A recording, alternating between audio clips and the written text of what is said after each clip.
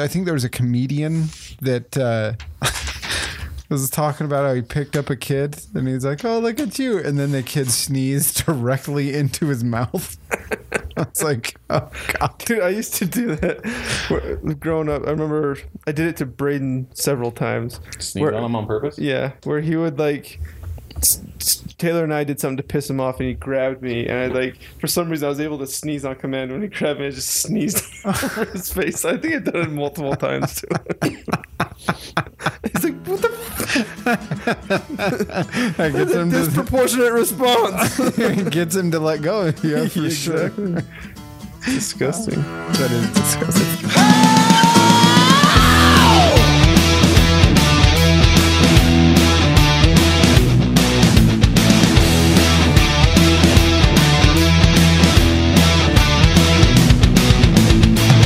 Hello and welcome to the Cold Bow Podcast. This is Jake and I'm here with my Cold Bros. What's up, guys? Hey.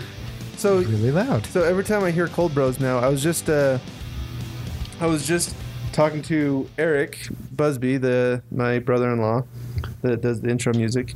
What's up, Eric? We need to get him on the episode. He apparently doesn't listen much because he asked me today just randomly, like, "So on your podcast, do you call your listeners Cold Bros?" Like, we actually do. I was like, "Oh, good." Oh, good. So we're the Cold Bros. They're the Cold Boners. Oh, okay. I think it's the vernacular now. Oh, is that the vernacular now? I think so. Okay, so I need our sign out needs to be "See you later, Cold Boners." I don't think that's it. I don't think that's the beginning of the episode. They're all in. They're standing up for attention. And at the end, they're really tired. They're flaccid. Just want to go to bed. Our episode is Viagra for our listeners. That joke fell apart real quick. I'm gonna go ahead and pretend like I didn't make it. Let's edit this out. So, what have y'all been up to, Scotty? Anyone want to go first? So I just finished an audiobook called Seven Eves, which was this long book. It was a really interesting concept, but it wasn't executed super well. Was that a Daniel Green recommendation? No, it wasn't. It was actually Destin from Smarter Every Day. He recommended it.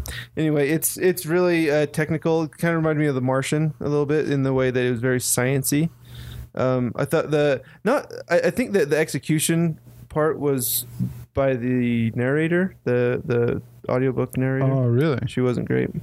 With accents and stuff, it was kind of cringy a little bit. But anyway, and it was really long book. Anyway, it was really cool. The premise is that something. It's kind of modern, maybe 10 years in the future, 15, and something hits the moon and breaks it into like 8 pieces. It was Thanos. And then eventually the pieces keep breaking up into smaller and smaller pieces until it's exponential, and there's what they call white rain that basically destroys the Earth in a heat flash cloud thing for 5,000 years. And so basically humanity has 2 years to build up the current International Space Station to a point where it can sustain a couple thousand lives to sustain life for that 5,000 years until Earth is inhabitable again. Anyway, it's a really interesting book, and it has a point in it where they finally get to a safe point, and it says 5,000 years later, and it's a completely new cast in the middle of the book. And it's not a new book; it's the same book. Like, I would have thought, I was like, this is going to happen. I think it was going to be like a sequel or something. There's no sequel. It's like all in one book. Anyway, it's a really cool book. I think you should maybe consider it. But What's it called again? Seven Eves. And the Seven Eves, I guess, is a little spoiler, but not that spoiler. There's ends up humanity. The last surviving people of humanity are 7 women, and they're the 7 Eves. Is there 7 brothers for those 7? No, technology has gotten to a point where they can alter DNA to make males somehow. Anyway, interesting.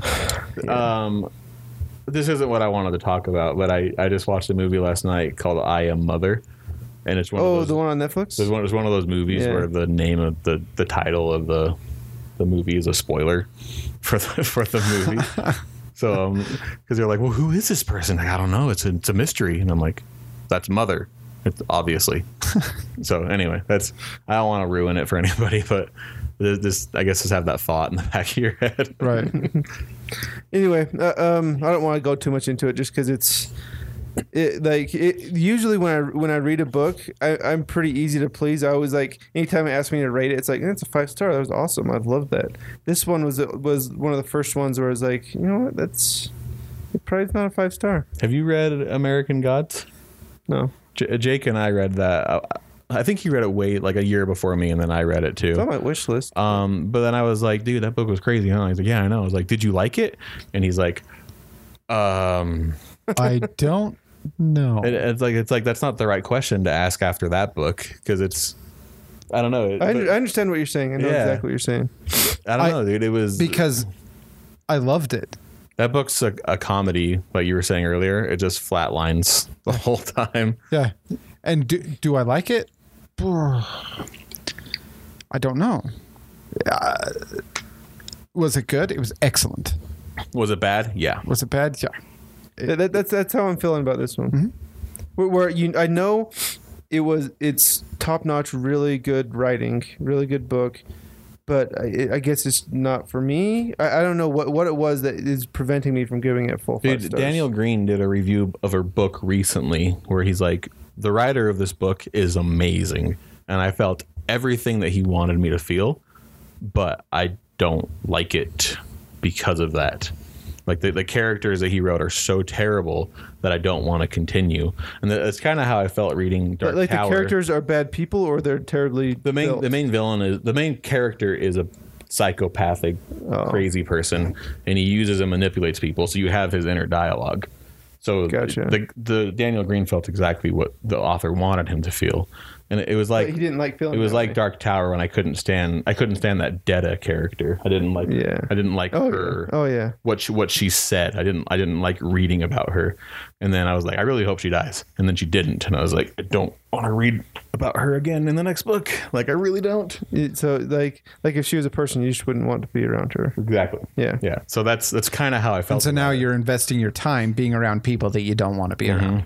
So it's not a knock on the author. In fact, it's a huge compliment. It's a huge compliment to the author. It's like almost he did his job too well. Yeah. Exactly. Because it's like, no, now I don't want to read your other book. So yeah, it's interesting. So I know last week we did a long thing about a comedy special that I watched. I also watched another comedy special that was Jim Gaffigan's new comedy special on Amazon. He has a new one? Yeah. He's the first big name to go on Amazon. So Amazon has a bunch of bunch of specials platforms. Amazon has a bunch of specials on there, but this one is the very first Amazon original comedy special, and which is super exciting. Amazon's making a lot of good moves right now. Yeah, it's super exciting that more comedians are having more places to go for their comedy, because they usually go in cars with coffee. I've also been watching that. Me too. The new season. It's fantastic. Jim Gaffigan, he hasn't lost a step. He's so good. Everything he does is gold. Do you know what's interesting is I follow him on Twitter and Instagram, and I like that he has a big family and he's a family guy, but he can still do his comedy career and stuff. I recently watched him on the Joe Rogan podcast, and he just bugged me. Really? Jim Gaffigan did.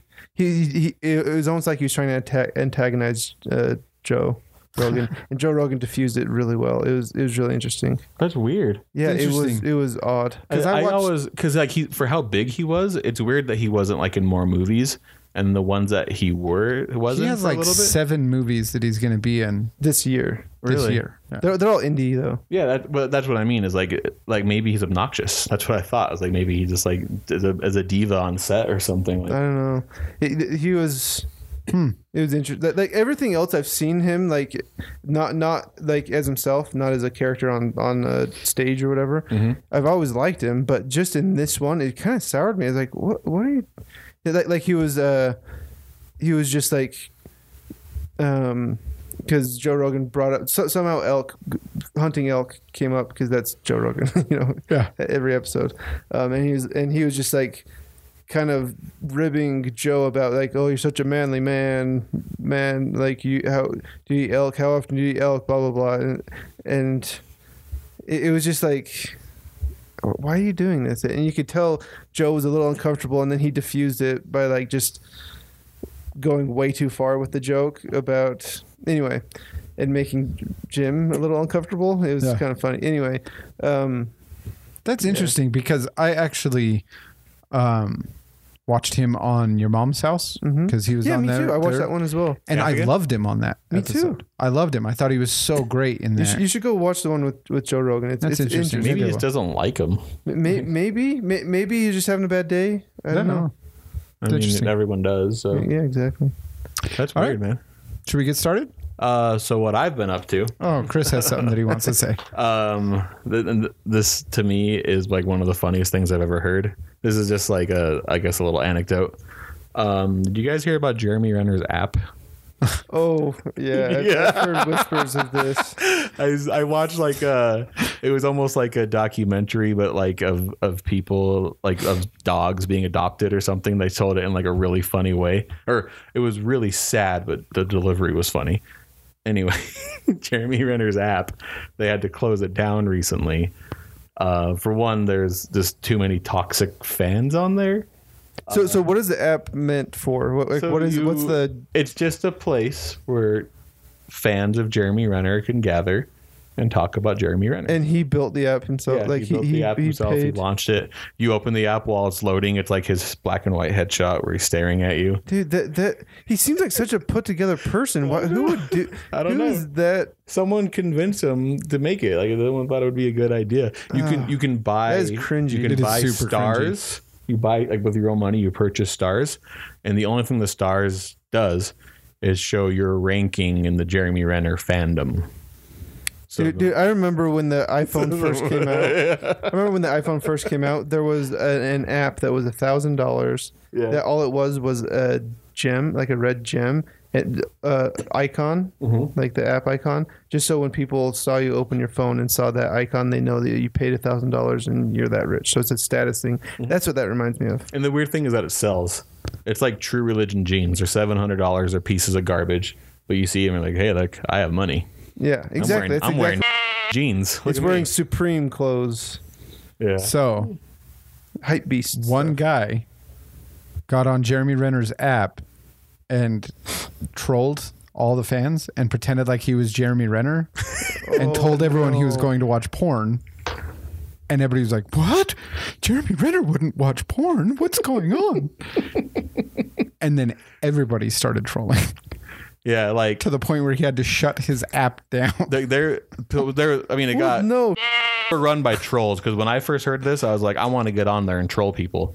But like there was consistent accounts reoccurring of OJ Simpson.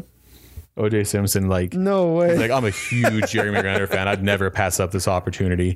And this person convinced them he was actually OJ Simpson. Casey Anthony made a profile, air quotes Casey Anthony, and then OJ Simpson's like, you're a terrible person. I can't believe that you would think you can get on here and make an account on Jeremy Renner's app. You should be ashamed of yourself. I'm stuck on how big of a narcissist he must be to make an app for that himself. way, huh? Because I've heard he's a great guy. Yeah, that's what I've heard too. Like, the whole situation have a subreddit is like hilarious. everyone else. There was constant complaints, like complaints filed every day. Like Jeremy Renner ran a competition of who can donate the most money to this charity. It was a good cause, right? Right. People donated like crazy. So the winner can come hang out with me on the set of Avengers Endgame. And so people found out about this contest and they're like, no, they can't. You can't bring a stranger on set, Jeremy. It's stupid. So he's like, oh, you can come have dinner with me then. And they're like, we don't want that. We want the opportunity to rub elbows with Robert Downey Jr. and Chris Evans. It's false advertising. People gave you a lot of money and that's false advertising. I smell a lawsuit. And so he's like, I'm sorry, come and have dinner with me. I'll invite cast members over. It'll be at my house. So the person won. And then like a month later, they're like, hey, I'm the person that won. I never had dinner at Jeremy's house. And he's like, yes, you did. And he posted a picture of them. And he's like, yeah, that's not me.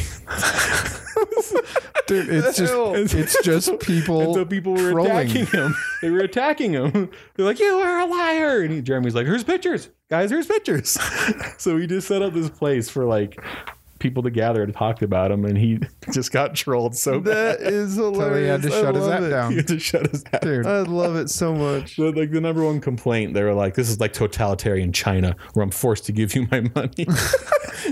And they're like, you're forced to be here. Like, they say it's as bad as being locked in a cage. Other it's like the most upvoted complaint on there, and they're like, I really hope Jeremy reads this so he can see how his fans feel about him right now. Oh my goodness, that is amazing. I'm glad you brought that up. it is wild. I remember funny. reading about that yesterday and just being like, what? I read about it in the yesterday world? too. What in the world? Yeah. So That's all I wanted to say is that I just watched this thing, and it was like a 30-minute YouTube video, but it just brought so much laughter to my day. And because the guy that made it is like, I really hope that you think about this, Jeremy, and think about what you've done to these people. You created a safe space, but it turned out to be hell on earth. my hellish safe space. I love how the internet is able to just like take on a persona like that, and everyone just like falls into the line with whatever's happening in that particular thread. But then there's people that are completely clueless and come in and are like, what is going on? They're like, why would Jeremy let OJ Simpson have a account here? He's like, well, OJ's a big Renner fan, obviously. Well, you don't know who's trolling and who's not. He joined on the biggest day of the week, Wednesday, which is Ren's Day. Oh my god! You can't be mad on Ren's Day. Are people that fanatic about Jeremy Renner? Yes, apparently, dude. Like, I mean, he's an Avenger, but like, he also is like a musician and stuff. So I guess I don't know. I mean, there's somebody that fanatic about everybody. That's true. But like, I don't know. I just think of like young teenagers on like Instagram or something. Like, of course that happened. Uh-huh. And then people like me got on there and just made their life terrible. And I say people like me because I'm assuming it's like people my age who can read text and a similar build to you. Yeah, and like but more beard on the neck, not on the cheeks. Yeah, but you can read a text and you can pick up the comedy in it. You can pick up the sarcasm. A lot of people can't do that. So I don't know. I'm just so glad that this stuff didn't exist when I was young. Right. Because I don't know. how many lives I would have ruined just by being an ass online. Just stupid. Back when you had free time to just be an asshole. Free time. What's that like? Free time? How's that pronounced again? Can you use it in a sentence? It's French. It's like Smollett. Okay, let's get started. Let's get this episode rolling. It's going to be kind of like we did last time. It's just going to be a grab bag of some things that we want to talk about. There's ever since the podcast started, there's been a lot of we've had a lot of ideas. Well, there's been a lot of attacks on me personally for my history as a film student. Yeah, because we're the ones that always bring it up. It's never you. Yet again, here's another attack, unprovoked. It is just heinous and wild, and really just unprecedented. It's I mean, not unprecedented. It's precedented all the time on this podcast. So, Chris had the wonderful idea of talking about pretentious film school. So we're going to have kind of a grab bag. We have some questions that we're going to talk about, where we talk about some things that you may talk about in film school. See, and the idea for this was Scott had a really good idea. Let's do an episode on this. And then at the time we were all like, okay. And then we started doing research and we're like, this is not enough here. There's not enough here for to an make entire episode. Scott, you're too pretentious. Excuse me. I need water. I am dying. So Scotty had the idea.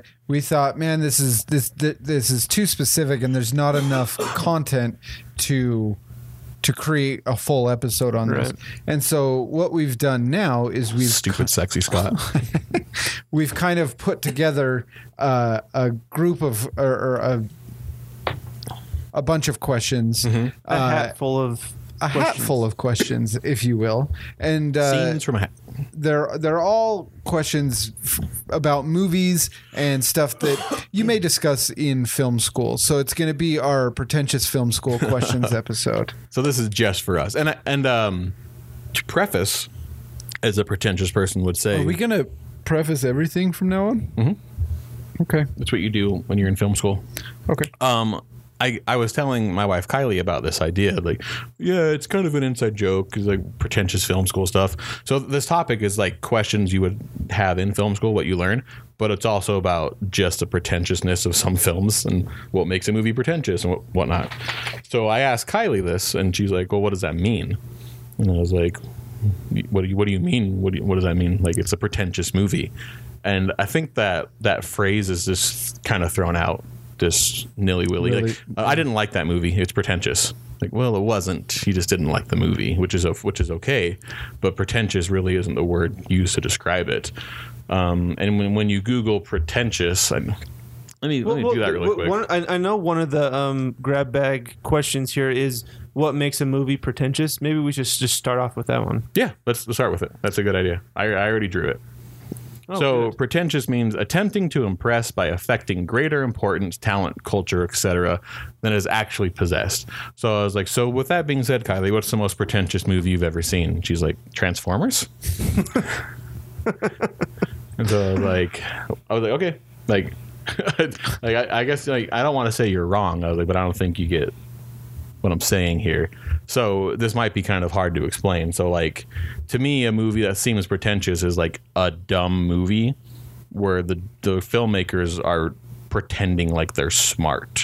Yeah. You know, like they're placing more importance on their like the filmmaking than the film itself. So it's like they're forcing it to be art. Yeah, in a way. They often take themselves way too seriously. Mm-hmm. They have little humor, and when they do have humor, it's not funny. I guess. I guess it's kind of hard to nail down because It is. If you don't like you don't like an artsy fartsy indie movie, you could just like your blanket statement insult. It's too pretentious. So but it's not necessarily the case. One thing I have written down for it is they often have lofty morals that don't line up with my worldview. Basically, so going along with the whole, it in a lot of ways it depends on context and it's depends on the person basically. So yeah. So, I put down that the movie tries to be quote unquote, I'm putting air quotes here, important, or it tries to be quote unquote revolutionary. Yeah. It tries to make a statement that falls flat. They think is important, but they're the only ones. Yeah. And they, as in the filmmakers or the characters in the movie? Okay. The filmmakers. And I think that yeah. So it's kind of the filmmaker showing through the movie, type of thing. And I think that it also kind of beats you around the head and neck with its intellectualism. Yeah. And then keeps going, and even after the horse is dead, it just keeps beating it and beating it and beating it. And I think a big part of a pretentious movie, and I think probably the biggest part of it, is the movie's fans. Yeah, that makes sense. I think the movie's fans, when you're like, I don't get it. And the fans are like, oh, you're just not smart enough, or you're like, I didn't like that movie, and they're like, you just didn't get it. You don't understand what they're trying. That brings in the other half of this episode is that this episode isn't about pretentious movies. It's also about pretentious film students. So that's kind of like the bridge there. You know, Jake and his friends. Yeah. Yeah. Something that I wrote down on this, and I have examples too, but it's almost like the characters in the movie, whether you like them or not. So most of the time they're designed to be like flawed people, which is fine. Yeah. But the characters are almost like better than what's going on around them. Yeah, and they're flat because of that. They're intellectually superior. Yep. Garden State is basically, look at how quirky we are, the movie. Like that's kind of what it is. But it's a story about that's true. Juno is very similar. It's like the characters in a pretentious movie are looking down on the audience. Mm-hmm. Or people around them, and they don't ever really get the catharsis of they're not better than anybody. It's because they're what does Loki say? He's blessed with glorious purpose or cursed with glorious purpose. Yeah. Like they're cursed with their intellect. But Garden State is a story about like a quarter life crisis, a midlife crisis, about graduating and moving on and growing up. But like The Graduate with Dustin Hoffman is the exact same thing, but it wasn't told with this air of pretension. Like he wasn't above what was going on around him. Right. He didn't have that air to him. And I don't know, like pretentious movies have evolved so much. Like in the 90s, it was about how apathetic and uncaring you could be. Yeah. But now those are the bad guys in pretentious college films about the environment or whatever. I don't know. This is a weird ramble, but no, that makes sense. Yep. Let's get into the grab bag. All right, let's start. Jake, you want to go first? I do. I stuck my hand out first. Did you grab two? Gimme. I did not. I only grabbed the one. Okay. What do you think makes a good producer? So we got done talking about all this pretentious stuff, and this is something that a film school student would answer. Yes, and this is a chance for us to flex our muscles. Our pretentious muscles. Well, just stuff that we learned. Do you know how pretentious this episode is? We're making fun of pretentious movies. It's kind of a self-referential joke if you guys don't. So, coming from someone who has worked in the industry, I worked in the industry, but I have worked for TV shows. I've worked for movies. I worked on commercials. I've worked on short films and movies that went to theaters, and I've worked for good producers and bad producers. And the thing that makes a good producer for someone who is working on a movie is planning, pre-production. Mm-hmm. If you have all your ducks in a row before you start anything on the movie, and you get everything planned out, and every day is planned out, every position on the film set is knows their job, all the actors know where they're at, like everybody's getting paid when as much as they should, when they should. It is someone who is a meticulous planner and has all their ducks in a row. That is a good producer. Sorry, go ahead. Well, I was just going to ask, because I think a lot of our audience doesn't know, along with me, is what exactly is a producer's job? I had something I wanted to say. I'm sure Jake could answer way better than me, but a producer, I feel like, they're cashing their $1 million, billion checks sometimes, but a lot of them, it's like a unthanked job. Because like if you watch the Emmys and they go, this movie won Best Picture, and then neither the director or the actor gets up there and accepts the award, it's the producer. Well, who the hell is this guy? That's the guy that made that movie what it is. He's the one that was paying the people to do it. Like the director, his job is the producer that hired the director, they want the director to be to fulfill their vision, and he wants to provide a way for that director to do it. But if you're not up to snuff, the producer will fire you, So he's trying to let you be, and it sounds weird because it seems like the director has a lot of control, and which he does, but the producer has more say. So to liken it to sports, the producer's the general manager, the GM, yeah, and the director's the coach. A good producer, Kevin Feige, who's way up there on the producer list, but he's got a vision, and he's hiring Taika Waititi to make Thor Ragnarok, and it was the most Taika Waititi movie ever, but it fit into this world that Kevin Feige is making. He's a good producer. Kathleen Kennedy in Star Wars is an example of a bad producer, because she will fire you if your artistic vision does not completely line up with hers. So she may as well direct it herself, but she doesn't want to. So she's got work to do. Okay.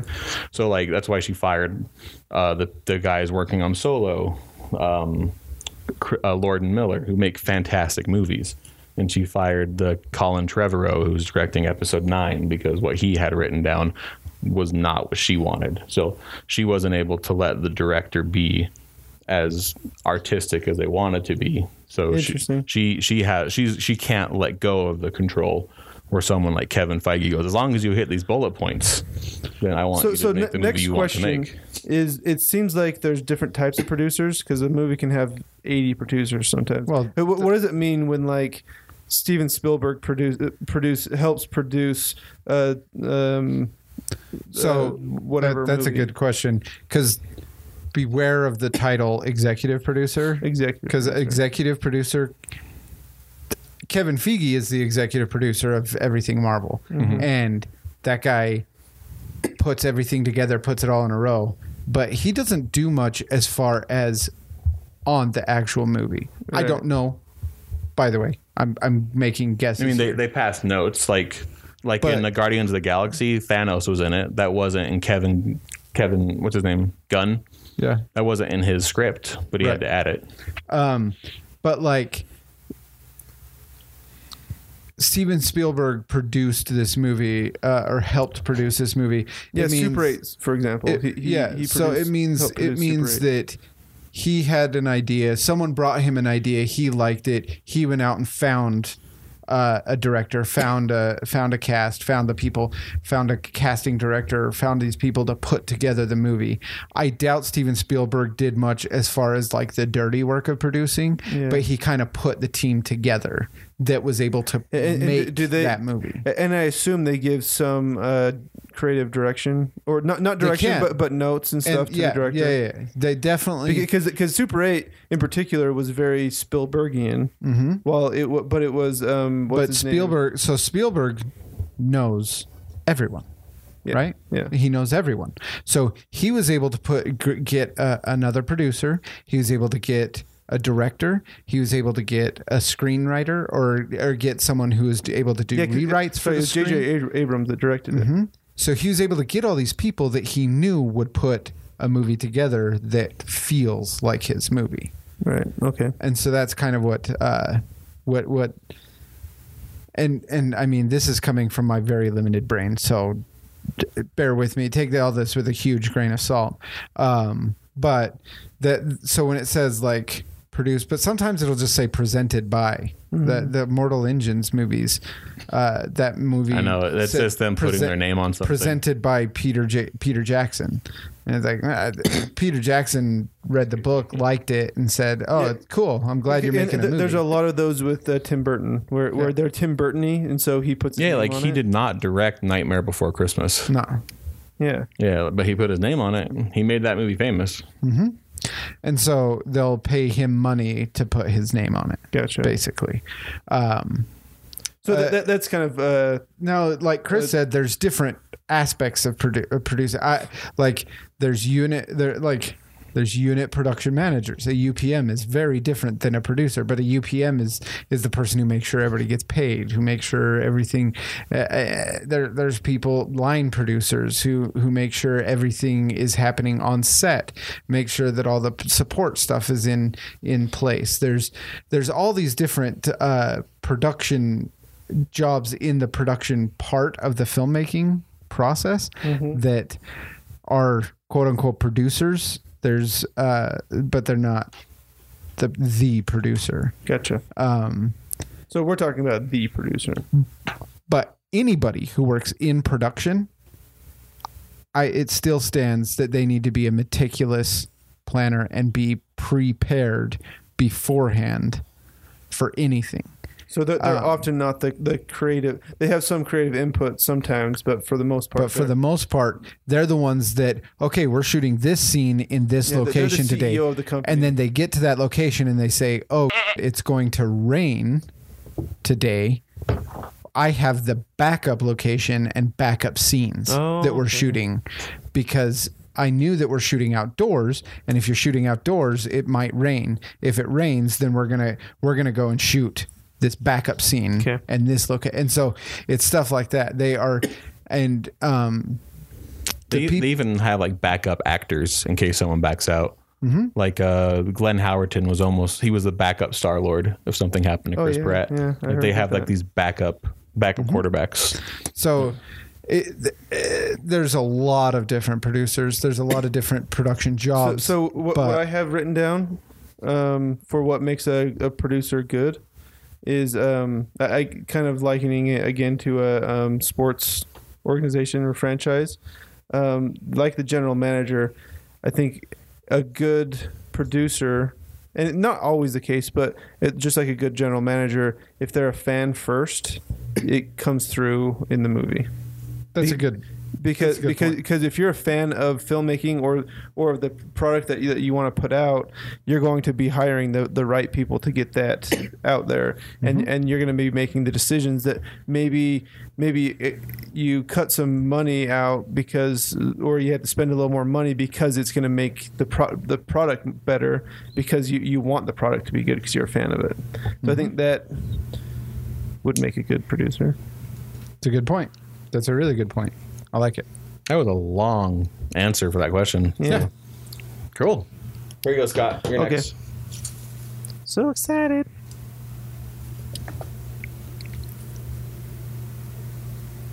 All right. Who is the best screenwriter of all time? Go ahead. I'm going to go ahead and say Judd Apatow. I'm just kidding. Oh gosh, I was like, dude. Jake, you go.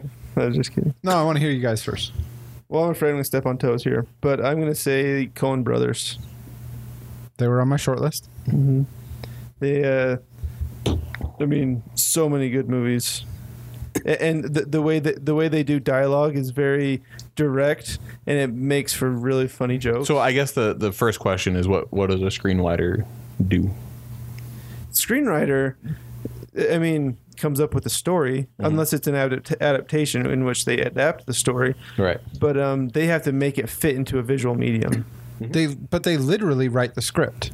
Yeah, they write the script. They write the script. And a screenplay, Jake's written screenplays. I've taken class on screenwriting. It's a really interesting way to write stories, because typically when you sit down to write a story, you just say this person. You kind of just list out things that happen and conversations that happen. In screenwriting, you have to write it as an action, and everything's an action. Everything is visual. And the only thing you write is what's on screen. Exactly. You don't write what they're thinking. You don't write unless it's a narrator or something. What their motivation is. Yeah. You don't write any of that. We've alluded to this stuff in the past. Like we talked about Mad Max and John Wick and stuff, and how they storyboarded this. This is what the screenwriter does. Mm-hmm. So if you've been listening to us, we've talked about this. We've just never given it the name that they are, the screenwriter, and what their job is. The Coen brothers. They've written movies like Raising Arizona, Oh Brother, Where Art Thou, Fargo, The Big Lebowski, many, many more. But those are some examples of movies that they have written. Yeah, why did you pick them, Scott? Because, like I was talking about, and I think a big trap people get in when they talk about, the writing was so good, was the only thing that they are really talking about is the dialogue. The dialogue was so good, and they conflate that with that's all screenwriting is, which it isn't. Mm-mm. Dialogue's a big part of screenwriting, but it's not everything. But their dialogue is fantastic. Their dialogue is, I think, what stands out in their. It's you're telling a story. Like the screenwriter comes up with a story and the characters and everything.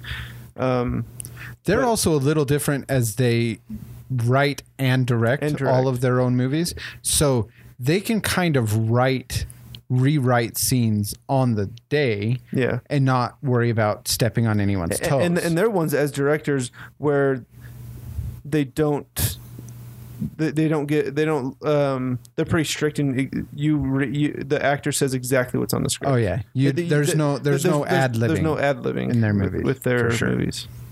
Yep. And just knowing that, and then how tight and how good the dialogue is, it just makes it. I love it. I love how the well world the that they story build. comes together. Yeah. It's amazing. It all feels very buttoned up and tight. It kind of like a Wes Anderson feel, where it's like they're funny but serious. Wait, did you just bring Wes Anderson up in Sorry. a show, in an episode about pretentious films? Yeah. Weird. Okay, I mean, Chris, it's bound to happen. let's hear your. So, and I was been asked the question before of my favorite director, which I think at the time I said David Fincher, but he also happens to be my favorite screenwriter, and it's the way that he, not only the dialogue in the scene, but the way the dialogue is unfolded to you in the scene. And I guess I don't want to touch on too many points because we have a lot of questions that may bring this up. But I'll just give a few examples of like the movie Seven. They have these conversations and it's really snappy writing. The writing really like pulls you in. And it's this really good dialogue. It's like the people that are talking are super, super smart, but it's accessible. Like you can get what they're saying. But what they're looking at in the screen tells so much like of the story, right? And like they have like one scene will have like 3 camera shots or something, and then it'll show Brad Pitt's perspective, and it'll cut back to Morgan Freeman. Morgan Freeman's not looking at Brad Pitt, but he's talking about him, and you can tell that the other camera shot is Brad Pitt looking at him while he's talking about him. And then it cuts to Brad. He's like, "Hey man, I'm right here," and the camera cuts again, and now Morgan's looking at Brad. So I was like, that's so smart, it's so subconscious, like something that just happens like this, and you can pick up on it just from like an angle or something. So that's crazy. And the writing in it too is just, oh man, like I don't know what it is. I'm not even like a fan of true crime. That's like almost all that he does. But there's something about the way that he writes his scenes, his screenwriting. It just really speaks to me. Yep. Cool. Okay. My favorite, and I think the best screenwriter of all time is William Goldman. Oh, man. William Goldman wrote the novel of The Princess Bride, and then he wrote the screenplay for the movie The Princess Bride. He wrote, I wrote in my notes here, Butch Cassidy and the Sundance Kid, but my phone auto-corrected to Butch Cassidy and the Sundance Kid. I've seen that movie. Use enough dynamite there? It's a Sun Pants Kid. All the President's Men, Marathon Man. I mean, when you look at his writing catalog, it's just nonstop. It just goes and goes and goes. William Goldman, and he didn't do a lot of directing either, so he did the writing. And those movies and those, I've read the Princess Bride novel, and it's fantastic. So he's not just a good screenwriter either. He's a good writer. That one in particular is a good example of someone that knows the rules so well that they break them. Yeah, absolutely. That whole book is just like a troll too. He's like, I piss off as many people as possible. That's exactly what it is. And this Goldman, he's in the pretentious film student circles. He's held in very high regard. I had Billy Wilder on my phone. I was going to show you guys if Jake picked him. I was going to be like, look, I guessed it, but he didn't pick him. You thought Billy Wilder was on my short list, but like, so if you were to ask filmmakers, like a filmmaker's filmmaker, Billy Wilder is a screenwriter's idol because he can write it all.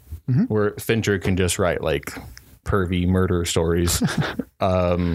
Billy Wilder can write like a Double Indemnity, but then Some Like It Hot in the same year. So he's not typecast at all. Billy Wilder's a great one. Also, we didn't mention Tarantino because he might be the best screenwriter working today. Yeah. And he's funny because he is working towards that goal. Like he has that he's stated that that's his goal, is to be regarded as one of the best screenwriters. I mean, I don't like hearing that, but he's not wrong. Yeah. So, and I honestly, anytime anybody in that type of a position is super honest about their feelings like that, it's like, I respect it. Like, I think it's.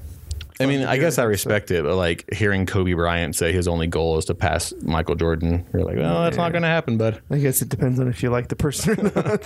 Well, I don't know. I guess it does, because like I don't know Quentin. Like, maybe he's an a-hole. He seems like he's an a-hole, like the way that he's so eccentric. But if he's honest with his goals, I don't know.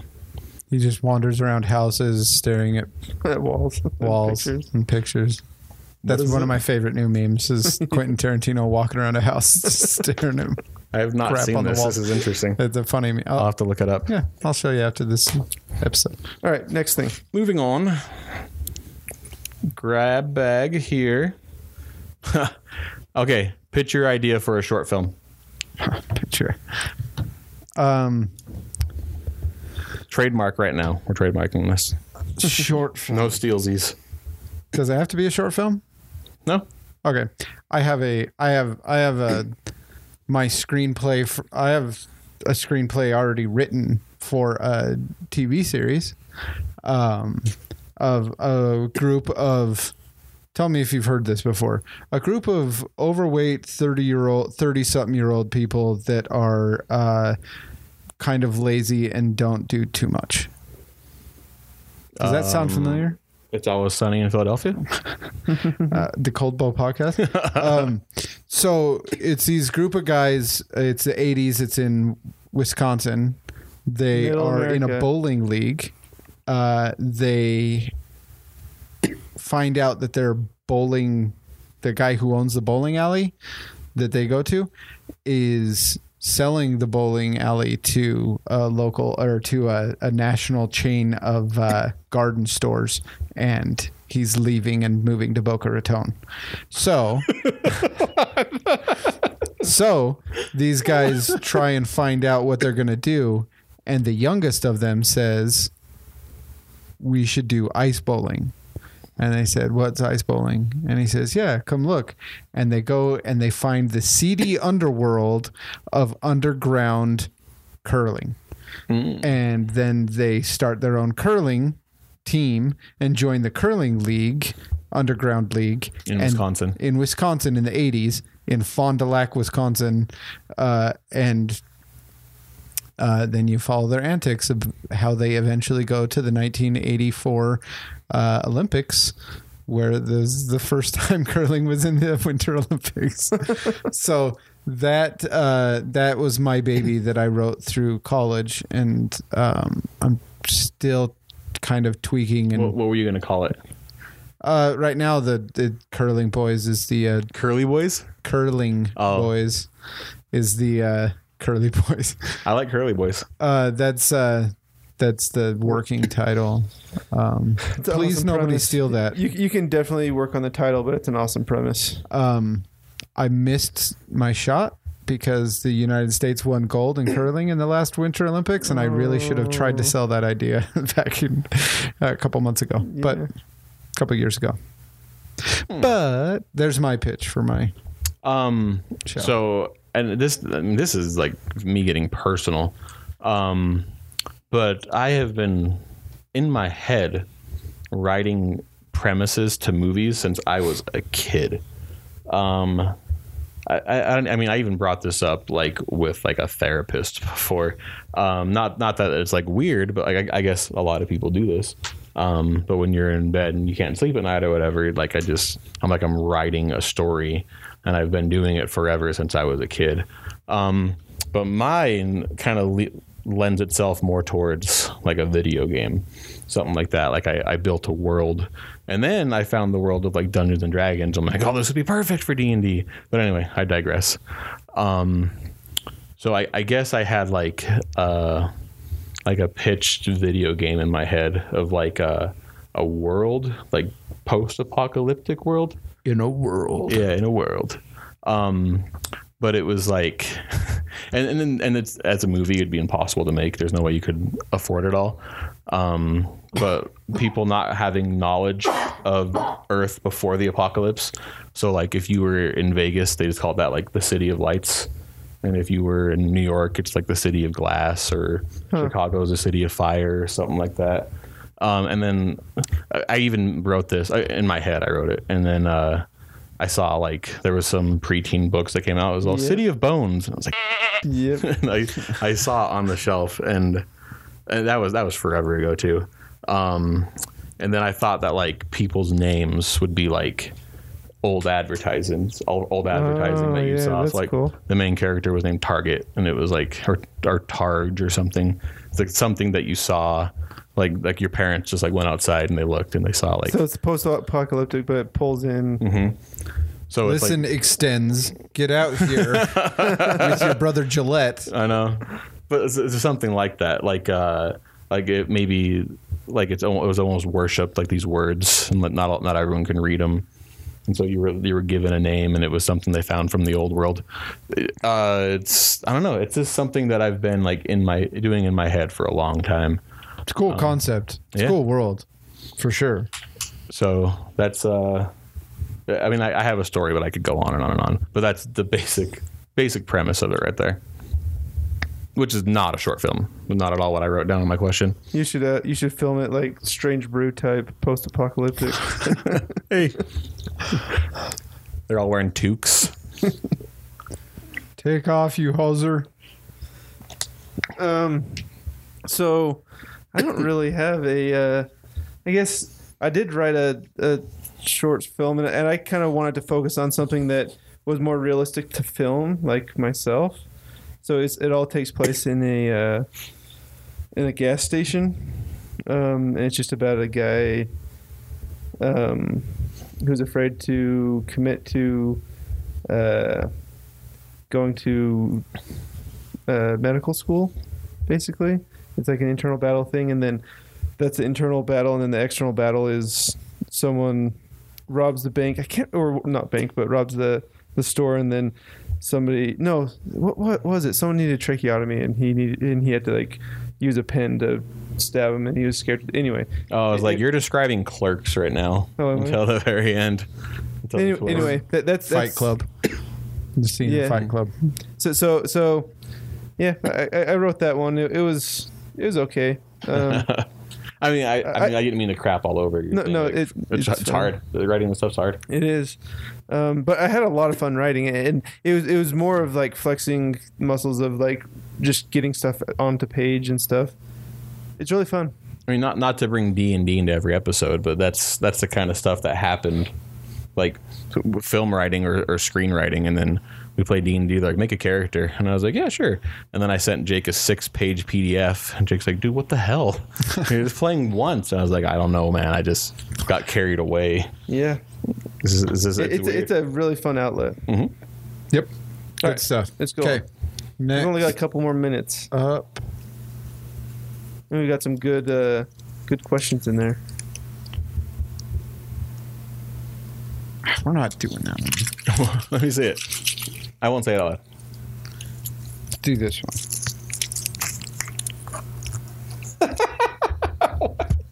That's so... Well, okay. So I can't believe you crumpled that one up. this is in reference to last week. Okay. The episode we did last week. It says, in honor of the Joker coming out soon, what movie has the best use of an unreliable narrator? So it's funny when you said this one so Chris sent this one in the chat as like it was like the kind of the catalyst for this whole episode. I was thinking like, man, it's kind of hard to think of them. But my kids were watching Boss Baby, and Boss Baby isn't unreliable. That's true. Yeah. That's definitely true. Because it's all through the lens of the kid, and it's all just kind of craziness happening. That's dude, you shattered my entire universe. In fact, it's the perfect example. Yeah, because it's told through the kid's perspective, and this is like kind of how they see. And they make it obvious, like the whole chase in the backyard. Whoever's seen it, like they have this big epic chase where these babies are chasing this like 8-year-old kid or whatever around the backyard, and like they're doing these epic jumps and stuff, and then the parents look out the back window and they're going like 2 miles an hour, like just dragging really slow along the grass, and so it's like it shows perfectly that it's a unreliable. Anyway, that's not the best one, but that's a really good example of one. So I had two lined up in here. You want me I to have my go first? Or? I'll just say I think the best movie that has an unreliable narrator is Life of Pi. Oh, dude, yeah, that's. I had deep conversations about this movie after I saw it. Yeah, Do you know? I think is the best. Are you gonna steal it? Sorry. Are you gonna steal somebody else's? Sorry. well, I and then I was gonna say, and I think I may be stepping on someone's toes here by doing two, but I think my favorite is The Usual Suspects. Mm-hmm. Have you seen The Usual Suspects with Kaiser Soze? And I almost watched it on the. If you don't know the twist, I suggest you watch that as soon as possible. As soon as possible, because you'll find it, and it's. But that one's my favorite movie with an unreliable narrator. Is The Usual And it's Suspects. literally the whole movie. Mm-hmm. Like, yeah, it's a good pick. So between those two, I mean, I have a whole list of great movies with an unreliable narrator, but those, I think that's the Life of Pi is the best movie. It won an Oscar, so obviously. And then, That's a great movie. It's and then fantastic my favorite is The Usual Suspects. because his unreliable narration is told through trauma and how he coped with the tragedy. And how he coped with the trauma. So mine was a. It was a huge cultural phenomenon at the time because of the big twist. Is Sixth Sense. Oh, okay, yeah, that's Huh? a good one. Sure, that's great. No, that's a good one. And I guess I don't know if we made it clear, so I'll give, we haven't give- explained what an this unreliable this isn't my narrator is. pick, but the movie Fight Club. If you haven't seen it, It's on my short I'm list. sorry. Yeah. Fight Club has a twist that basically the whole movie it was happening, but not like a character didn't exist. It happened. It was in his head. So unreliable narration is when a story is being told to you by a person who's unreliable. Who's biased in their storytelling? In Jake's case, he may not be telling the whole truth. In your case, Scott, the child is you're seeing things through his eyes, which I really like. Through his bias. Yeah, I really like when someone new comes in and they're like shady, like who's that person? But it's just somebody visiting. Yeah. Like Rugrats did that a lot too. Yeah. Like Yeah. Fight Club is told through a person who's crazy. My favorite unreliable narrator is Forrest Gump. Yeah. Because Forrest Gump, he's a little slow. I think he has autistic. I don't know if it's controversial to say that, but he has autism.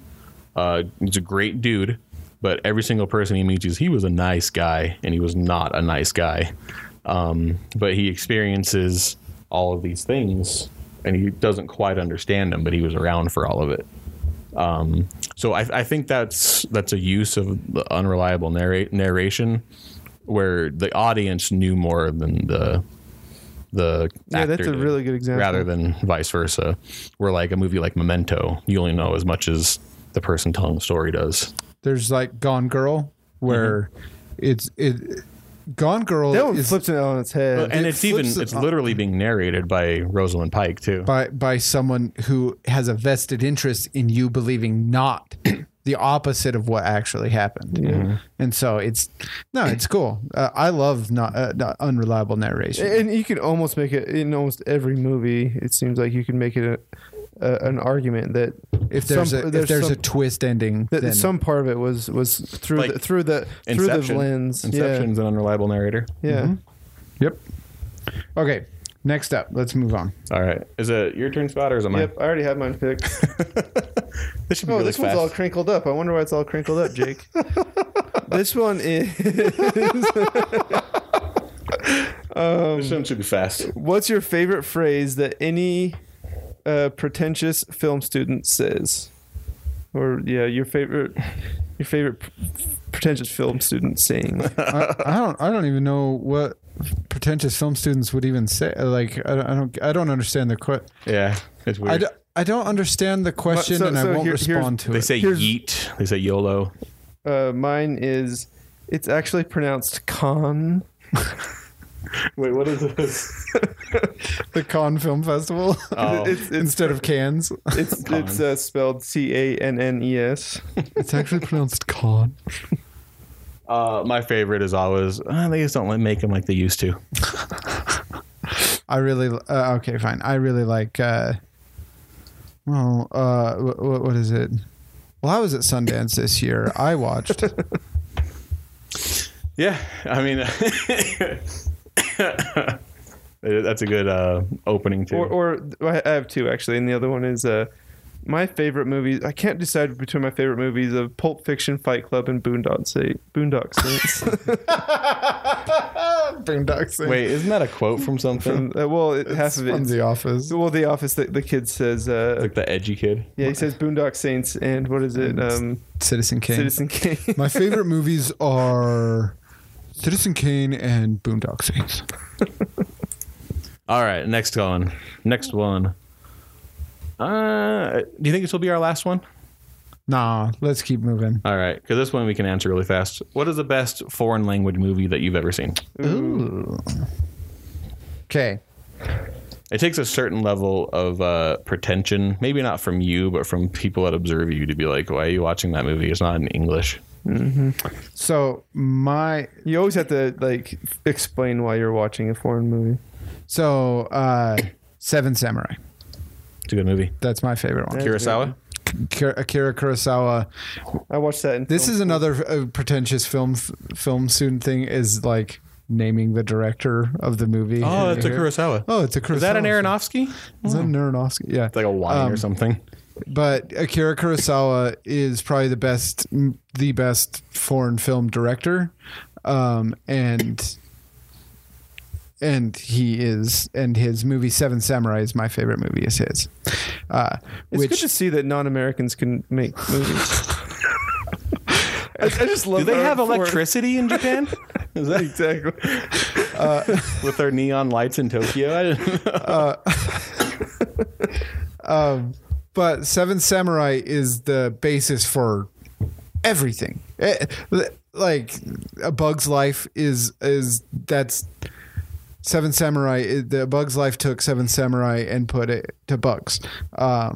The Magnificent Seven took Seven Samurai and put it in the Old West.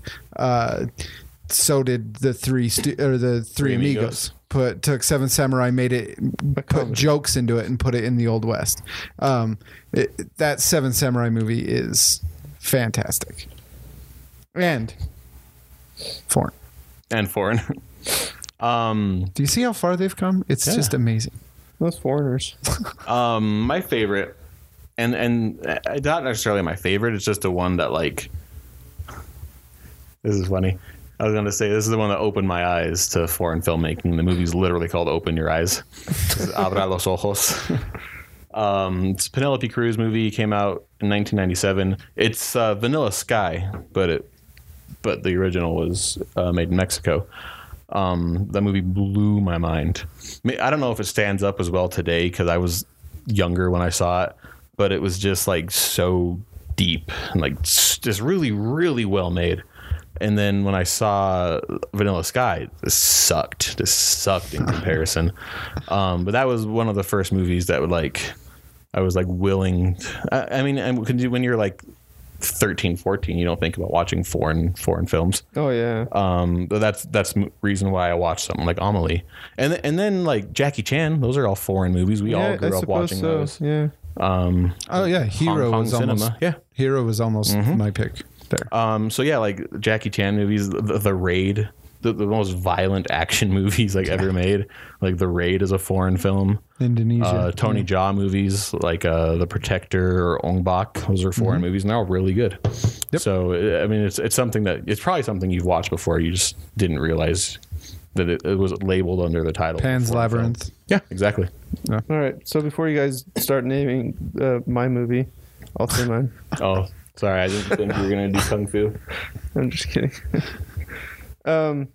Mine's one that I think it's probably the first foreign film I saw as a kid, it really hit me hard. This And almost was my pick. it's Jake knows what it is. It's kind of a favorite in the Gifford household as far as these movies go. Anyway, it's called Life is Beautiful. Is that a foreign film? Yeah, it's all Italian. What is Yeah, it? I think it's Italian. It's about Or an French. Italian Jew during. So I'm looking up a Jewish Italian waiter during World War II. He's in a concentration camp with his son, and it is the most beautiful movie. Oh my goodness! I remember it hitting me so hard, and I was young. I was probably like 12, maybe 13, something like that, and I remember staying up that night, like almost all night, thinking about it. It's so good. Fantastic movie. He's basically just like He won the Academy Award, I think, that year for Best Actor. it won the Academy Award for Best Foreign Film for sure. It was great. I remember his acceptance. Remember, he ran down. He ran on top of the seats. Like He's such an interesting person. it's an awesome movie.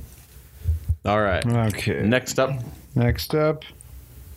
Okay, so this is one that I think Chris brought in. Why are camera angles important? And I don't know what you're talking about here. Okay, so something that so you watch a movie and cameras pointed a certain way, a certain direction. I guess an example I wanted to use is the movie. Again, I can't think of it. Hannibal. Silence of the Lambs. And I've seen countless studies of just this one scene, and it's the first time that Clarice Starling meets Hannibal Lecter. And the camera angle, Hannibal's in a prison behind glass, but he has all of the power in the scene, and it's kind of set up through camera angles. And this is something that we talked about in like Game of Thrones, where the positioning of the camera shows that Tywin Lannister has more power than the king sitting on his throne. Same concept for Hannibal Lecter, where He's in jail. He's in jail. He's behind glass. And the way that they position the camera is she sits down and he's literally looking down at her, and she comes to him for help, for information, and he's just toying with her and he's just screwing with her. And they do this thing. It's really interesting. Whenever she asks him a question and he's being like a civil person, you can see him behind the glass and he's not very threatening, but then when he decides to ramp it up, the camera goes in there with him and it's a straight shot on his face, and he's just looking at you almost directly. And I ate his liver with fava beans and a side of Chianti, and like every exchange that they have, if it was like a tennis match, like point, counterpoint, point, counterpoint, he wins every time. So she literally has no power in the scene, with the predator being behind glass. And like, not only is it well acted, well edited even, but the way that they position their camera kind of helps set it up. I think this is interesting to talk about because I have a feeling that a lot of people don't realize how intentional every little thing in a movie is. Well, from a good movie. Yeah. So like even bad movies, there's thought behind the camera angle. Maybe it was the wrong decision, but there's a lot of intention behind like a tenth of a degree that they are agonizing over. Like I brought up Fincher earlier, and the way they show conversation, like I said with Morgan Freeman, the way they have the camera pointed at him and he's not even looking. Something like the Bourne movies, Paul Greengrass, he will do like a shaky cam, which is annoying, but he'll do it for conversations, and it's kind of like over somebody's shoulder and you can see their shoulder and it's kind of zoomed in, but it makes it feel like this is a super secret conversation and you should not be hearing it right now. So there's another really good example, and it's a Coen movie. It's the one in Hollywood with Magic Mike guy. Channing Tatum? Oh yeah. Channing Tatum. What was that one called? It's like old Hollywood. I didn't even know they worked with him.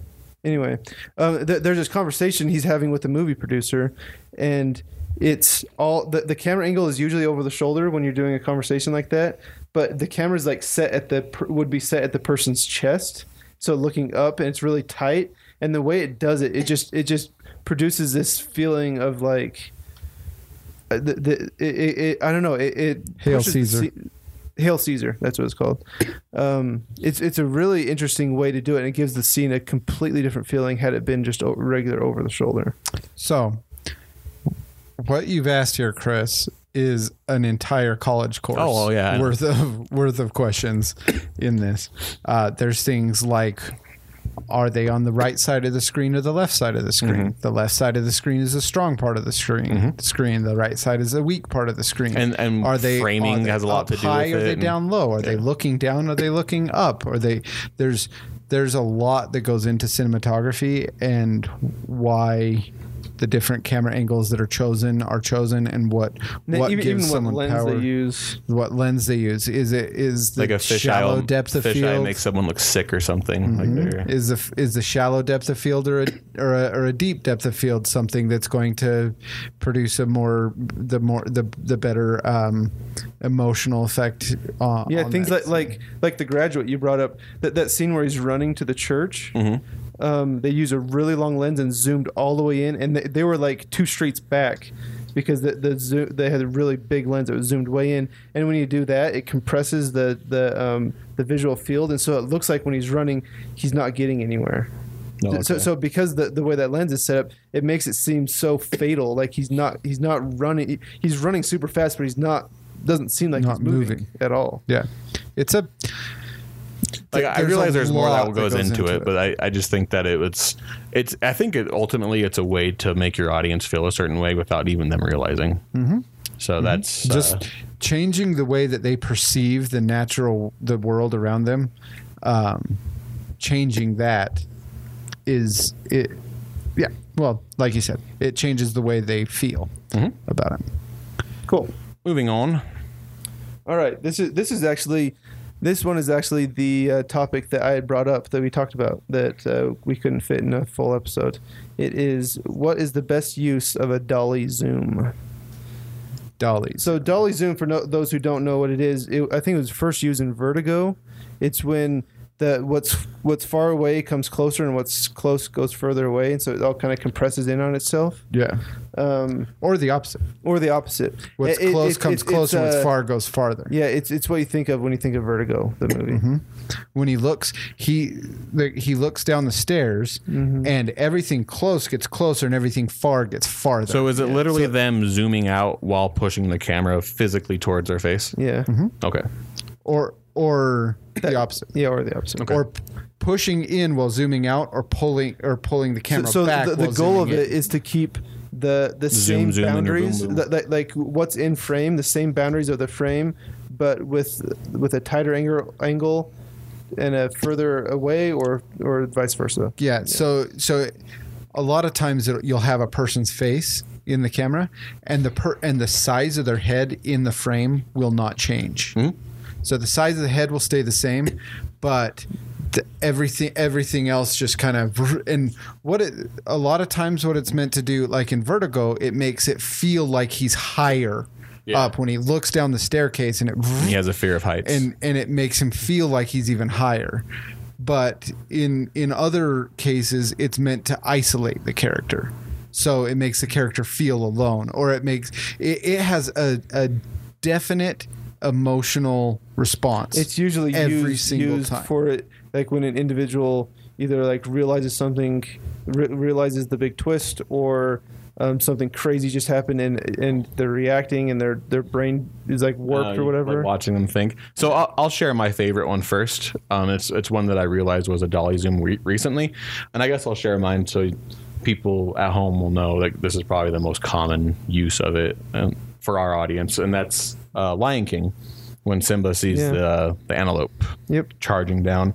And they didn't do it in the new movie, and it just did not feel like as impactful. Like it's interesting that you're bringing up an animated movie too. Yeah, because I even thought so too. Because like it's fabricated. It's a fabricated cool dolly zoom. Yeah, super cool. But when they run down and they zoom in on Simba's face, and you hear that like and like you're screwed. Yeah. And he makes that face of terror. And in the new movie, he's a stone face. He's like I didn't even Kristen think of Stewart. that. That's an awesome pick. Yeah, that one I think is my favorite use of it, and probably just to give you at home a picture, because it's really hard to explain with words, but just to give you a picture in your head, because in that scene it zooms in on Simba's face, but behind him everything becomes bigger. So it starts out from far and it zooms in. It definitely has a very specific emotional response Yeah. that it creates. Okay, Scott. Mine is Jaws. When I think it was the first shark attack that he witnesses on the beach, and Right after he says, "That's one bad hat, Harry." yeah, that's one bad hat, Harry. And then he's sitting on the beach, and Isn't that when they yell shark? yeah, The little boy gets eaten. yeah, and the dolly zoom on the main protagonist, and And everything changes it from that point. And it isolates him. Yep. Because he is He's in now, charge. because he wanted to close the beaches. And he had the power to close the beaches, Yep. but he let the mayor of the town strong arm him into leaving the beaches open. And so, and then as soon as he realizes that there's been a shark attack, it isolates him from everyone, and now he's alone. Is and he the sheriff in town? Like, Yeah. is that? yeah, He's a sheriff. Yeah. What a movie, man! And Like they it send is the hi- sheriff of town to kill a shark. And now it's his turn. Now all of it rests on him. And in that moment, he realizes, I screwed up. Another person is dead because of me, and it's all on my shoulders. Yeah, And exactly. and it's all told through that dolly zoom. It's very it's very fantastic. poignant. And what's interesting is I read the book, and in the book they describe a dolly zoom. I'm just kidding. It's called Pretentious Oz. Let's see. So, I had 3 in my list. I had Vertigo. Surprise, surprise. I had Vertigo. I had Jaws, and I had Lion King. Fellowship of the Ring. Oh, When they're being charged, they've been chased by Farmer Maggot. Oh, dude. They fell down the hill. They're on the road. The other 3 hobbits are trying to gather up all the carrots. Oh, and 'cause they found a mushrooms, shortcut. and they found a shortcut to Farmer Maggot's mushrooms. shortcut to field. what? Mushrooms. They're gathering all their stuff up, and Frodo is standing in the middle of the road, and he has this feeling, and he's like, I don't know what's going on. He's got this feeling, Discernment. and he looks down the road, The misty and road. everything far gets close, and everything close gets far, and So it compresses the entire It feels like lungs scene. contracting and like yeah. Yeah, it feels like a breath. It yeah. does. And he realizes. In fact, I think that the audio, like it has That the same with sound. Lion King too. Yeah. Like it looks like a interesting. breath. And he says, and Frodo realizes in that moment something bad's about to happen, and it's, Get off the road. Get off the road, and they all jump off but it's this, you don't see anything. All it is a country road. That's Exactly. all you see is John Denver out there.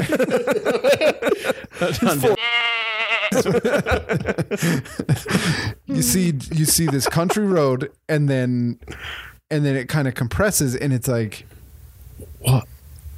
what's happening? What's going to happen? I don't know. And I don't know. I think it's a very, very effective use of that dolly zoom. It is. So It portrays so much in one like half a second shot. It portrays a lot. okay. All right. So we have one question left. Okay, And might it's as well do it. The question. And this is, what is the most pretentious movie you've ever seen? And what's a pretentious movie that you love? so most pretentious movie I've ever seen. Anything by Darren Aronofsky. You don't like his movies? I didn't say I didn't like them. Yeah. I'm just saying they're pretentious. Yeah. I mean, you're not wrong. Like Mother. That was the top of the pretentious movie list. Black Swan, Requiem for a Dream. They're all just. I super remember in high pretentious. school we talked about this, seeing The Fountain. Oh, yeah.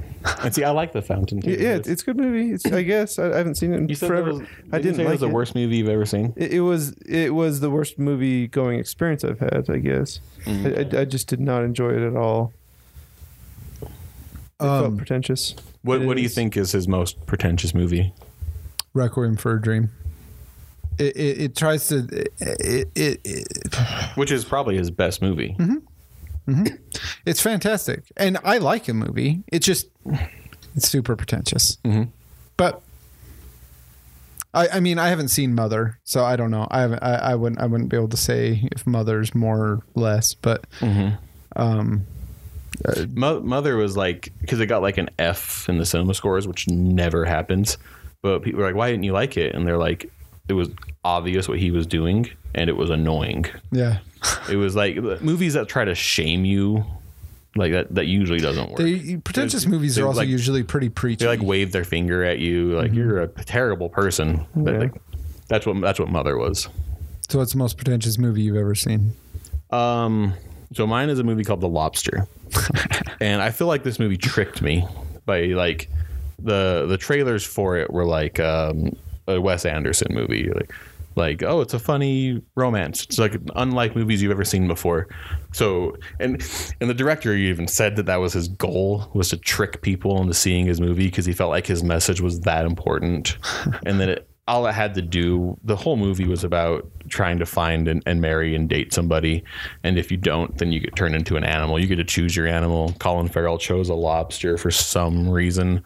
But then this, like what their allegories, what they were trying to say, they're just beating you over the head with it. It was so up its own ass. It was not even funny. And it was like, okay, I get it. I get the message. And then the movie still had like an hour and 45 minutes left. Like it was, oh my gosh, it was so bad. And then when you think it's over, like he leaves the hotel where they're forcing you to date somebody, even if it makes you unhappy. Then you go to the single people and he falls in love with a girl. Like, no, we're single. We're just single people. That's all we do. We don't date people. We're single. And so, dude, it overstayed its welcome so much. It's a horrible movie. That's funny. Okay, so what's a pretentious movie that you liked? I really like. I recently watched a movie. It's called Me, Earl, and the Dying Girl. It's definitely pretentious. It's definitely quirky, indie, like sappy Garden State stuff like that. And it's pretentious in the way that it's. I don't know, like they're almost above movies like that. Like it's a rom-com about high school kids, but it was just really charming the way that they did it. So I can kind of feel the air of pretension about it, but it still wasn't enough to like make me not like the movie, because it was definitely a rom-com and they're acting superior to other rom-coms in it, but the story told and the way they told it was really good. Cool. You never said the one that you liked. The one that I liked was Shape of Water. The Shape of Water, directed by Guillermo del Toro, starring Sally Hawkins, Doug Jones, and Michael Shannon. It's a fish sex movie. The fish sex movie. It won the Best Picture a couple of years ago. That movie, it really kind of beats you over the head with its message, and is it like an environmentalist message? No, it's very much like accept yourself, be happy with who you are. Don't judge other people based on how they look or you're sleeping with. Yeah, and screw fishes. Just have screw fishes. I hate just them. have so much sex with fishes that you can. Literal screw. Okay, but I loved it. I thought it was a great film. All the aspects of filmmaking were excellent in it. And how many dolly zooms were there? I don't think there was one. Are you sure it was a good movie then? Are you sure it was pretentious? But and I thought it deserved the Oscar for Best Picture. It's not everyone's cup of tea. I know a lot of people that watched it and was like, that was. Do you think it deserved the Oscar because Michael Shannon was in it? I think that no, but I think that Michael Shannon deserves an Oscar every time he's on screen. So there's that. He's like my. Even in his stupid roles, like in that Christmas movie that he was in, with Seth Rogen and Anthony Mackie and Jingle All the Way. Put that cookie down. The night before, he was like the ghost of Christmas Past in that movie, and he's their drug dealer, and he was the best part of the movie. Anyway, Shape of Water, fantastic, loved it, super pretentious. All right, Scott. So mine is Lost in Translation. That was on my short list too. Yeah, Wait, is that the movie you liked, or is no? that Yeah, the one I liked. Oh, okay. The most pretentious was the Fountain, and then the one I liked is Lost in Translation, and it's like I remember thinking in the movie, Scarlett Johansson's character is like, she pissed me off a lot just because the way she treated her husband. He was just trying to work and be nice to people, and she just saw that as a bad thing somehow. He was excited about his work, and she was bored at the hotel, and anyway, and she just looked down on people a lot until she found the movie actor, So, dude, that movie, it has so many layers too. Like, yeah, it's definitely pretentious, but like they even set it up that she is really immature. She's like 19. She married like a millionaire who's there working. They kind of allude that she's just going to have an affair. Bill Murray is almost like her caretaker, but they never established that. He's like, you're young. I want to make sure you don't make any mistakes, so I will treat you to a night out. Yeah, it's fun, and it's like, I don't know, man. The story is told like between the scenes. You know what I mean? Right. Which is the most pretentious thing ever. but the actual story is being told on what's not being said. It's bizarre. It's a great movie. It is. It's interesting how the person who directed the worst Godfather movie made a great Did she direct Godfather 3? Yeah. Sofia Coppola? I just thought she was in it. No. What? That's crazy. I didn't know that. Okay, cool. No, that movie was I'm talking about the Lost in Translation. I love, but what did he say? No one knows. Huh? We got lost in the That's translation.